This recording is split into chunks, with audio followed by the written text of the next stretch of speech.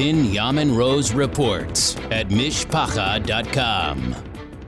At my Shabbos table this week, a guest and I got sidetracked to current events and began debating which riots were more disruptive, the 1960s race riots or the 2020 Black Lives Matter riots. It doesn't sound like Shabbos talk, but this was the week where we read the Torah portion about going to war with your enemy, and that's what makes politics go around these days. My opinion was this year's riots are worse because they're totally out of control. Big city mayors are looking the other way, while police mainly stand by. My guest contended the 1960s riots were worse because they embroiled more cities and lasted for years. There's no answer to this question right now. We don't know how long the 2020 riots will last and what the ultimate price tag will be. But we do know how damaging the 1960s riots were in the long term. I came across some numbers from the National Bureau of Economic Research. By 1980, 10 years after the riots ended, unemployment in the big cities torn apart by the riots was still 7% higher than the pre-riot peak. Men under 30 were out of work in greater percentages. Residential property values fell as much as 10% in city centers and as much as 20% for properties owned by African Americans. Crunch the numbers and you see who lost big. The demonstrators themselves, who destroyed their own livelihoods and home values. Let's fast forward to 2030. What will Seattle and Portland look like in 10 years? More than 130 businesses in downtown Seattle have folded.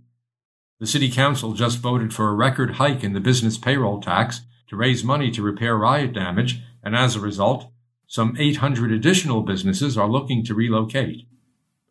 Oregon may be lumber country, but downtown Portland is plywood city, with shops boarded up and marred by graffiti for blocks on end. You don't have to be a prophet to see who will be hurt the most by all this. President Trump knows this instinctively.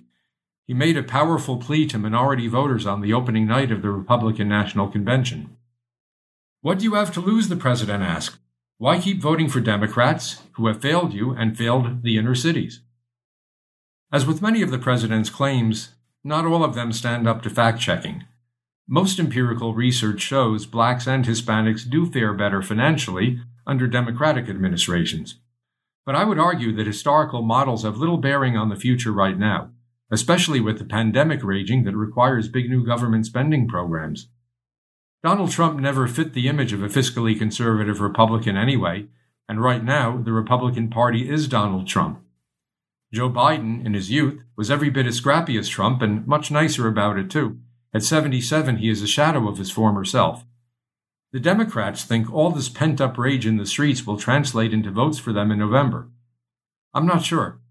One of the more perceptive remarks I heard at the Democratic convention was a CNN commentator who admitted the anti-Trump vote is not big enough to unseat Trump in November. Democrats need a positive message and a dynamic candidate. 2 months before Election Day, they have neither. And they're up against an incumbent who has killer instinct and will pounce on any weakness he sees in his opponent. Across the pond, Israel is experiencing its own share of turmoil in the streets. The situation here is calmer because, for a change, we're not in the middle of an election campaign, although we could be by the end of December.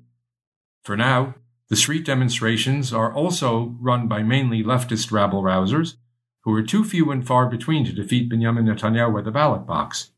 So they resort to making life miserable by blocking streets and making noise. Every Motzei Shabbos, crowds cram into a tiny square down the block from the Prime Minister's residence and spill over into the adjacent streets in the upscale Rehavia neighborhood. Some signs read, "Democracy Now." That always makes me chuckle. Hey folks, we had 3 elections in 1 year. That's enough democracy for me. What's really irking the demonstrators is not that we don't have democracy. They just don't like the results. 3 elections in 1 year, and the man they love to hate, Bibi, is still in power. He's even making peace with the Arabs, which is what the leftists always pine for, and even that doesn't quiet them down. What's really a riot, if you pardon my use of the term, is the same demonstrators are always praising the Supreme Court for upholding what they call the rule of law. The rule of law is great as long as the court issues rulings they like, such as uprooting Jewish settlements in Judea. But when the law comes down on them, well, they feel free to ignore it. As I noted before, these demonstrations take place in the heart of Rehavia. They've been going on for months. The neighbors are sore, so they asked the Supreme Court for an injunction. The court ruled that by 9:30 p.m., demonstrators must stop extraneous noise, such as horn honking and beating drums, and by 11 p.m., they have to shut off all the loudspeakers. So what happened last night? Demonstrators ignored the Supreme Court, despite police warnings that they were going to enforce the court order. Many demonstrators were arrested. And the morning after, some newspapers are still running headlines how protesters fear an escalation of police violence. You know what? If you're afraid of the police and you honor the courts, follow their instructions. If not, I have a better idea. Change the wording on your signs from democracy now to hypocrisy now. This is Binyamin Rose from Mishpacha.com. The Rose Report at Mishpacha.com.